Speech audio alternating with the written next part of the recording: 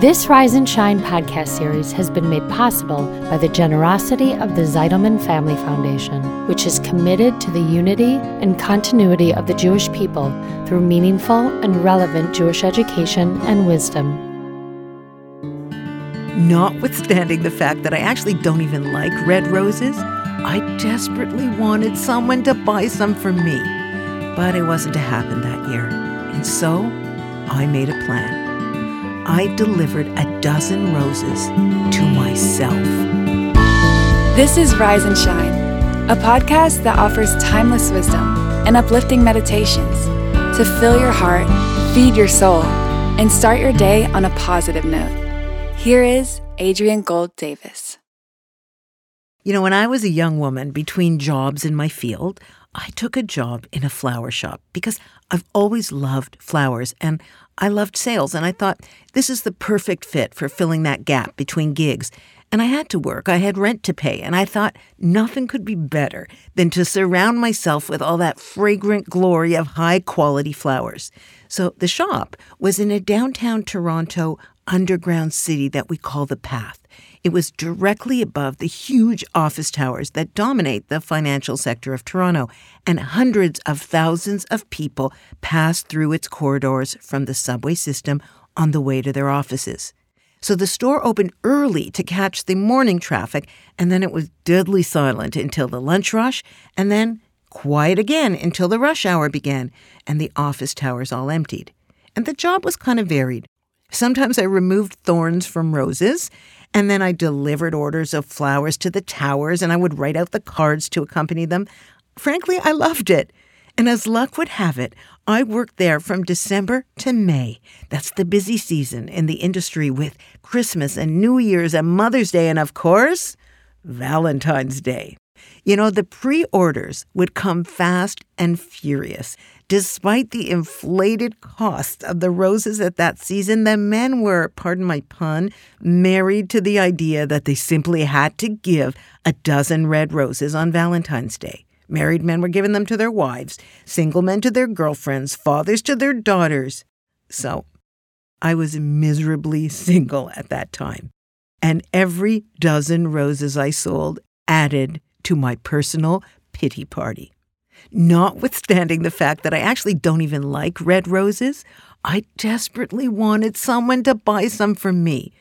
But it wasn't to happen that year. And so I made a plan. I delivered a dozen roses to myself. I even splurged on the box with the massive bow, and I paid for the delivery. And I remember having them sent on a Sunday so that I'd be home to receive them.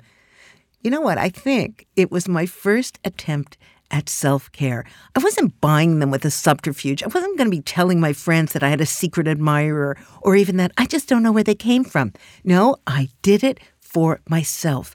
I made the experience happen for me. Now, many years later, a very famous diamond company began to market what they called the right-hand ring. This was the diamond ring that a woman buys for herself with her own money.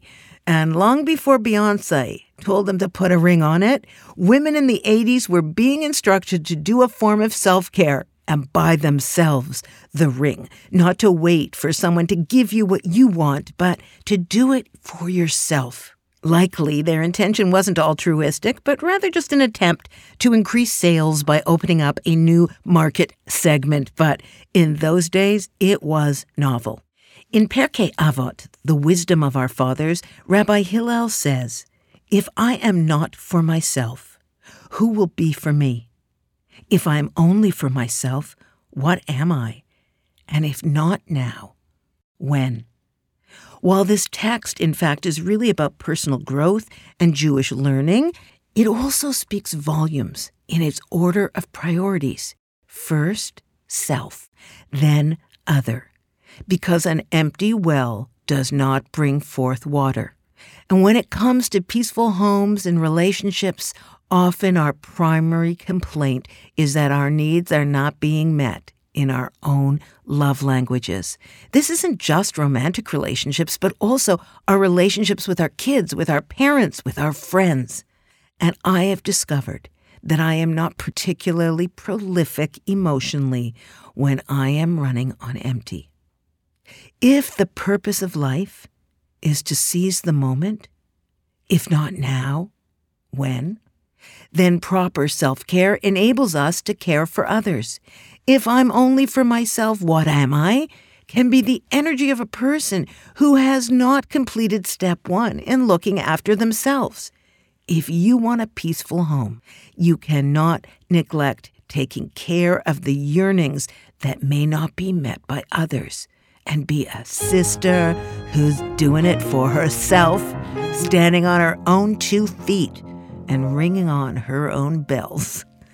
This week, can you examine your self-care and ensure that you're following the airplane rule of putting on your own oxygen mask first?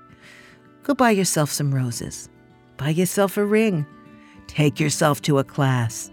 Can you usher in peace in your home by taking care of yourself in a proactive and prophylactic way?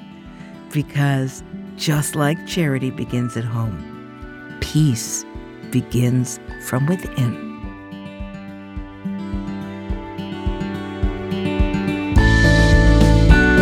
Thanks for listening to Rise and Shine.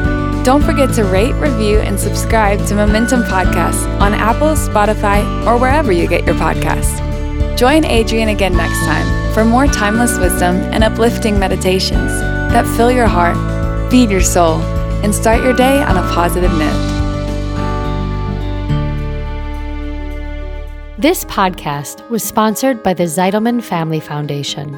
Spread the wisdom. Inspire Jewish individuals around the globe by supporting Momentum's podcasts. To sponsor, contact podcast@momentumunlimited.org. You're listening to a Momentum podcast. For unlimited inspiration, wisdom, and empowerment, visit momentumunlimited.org.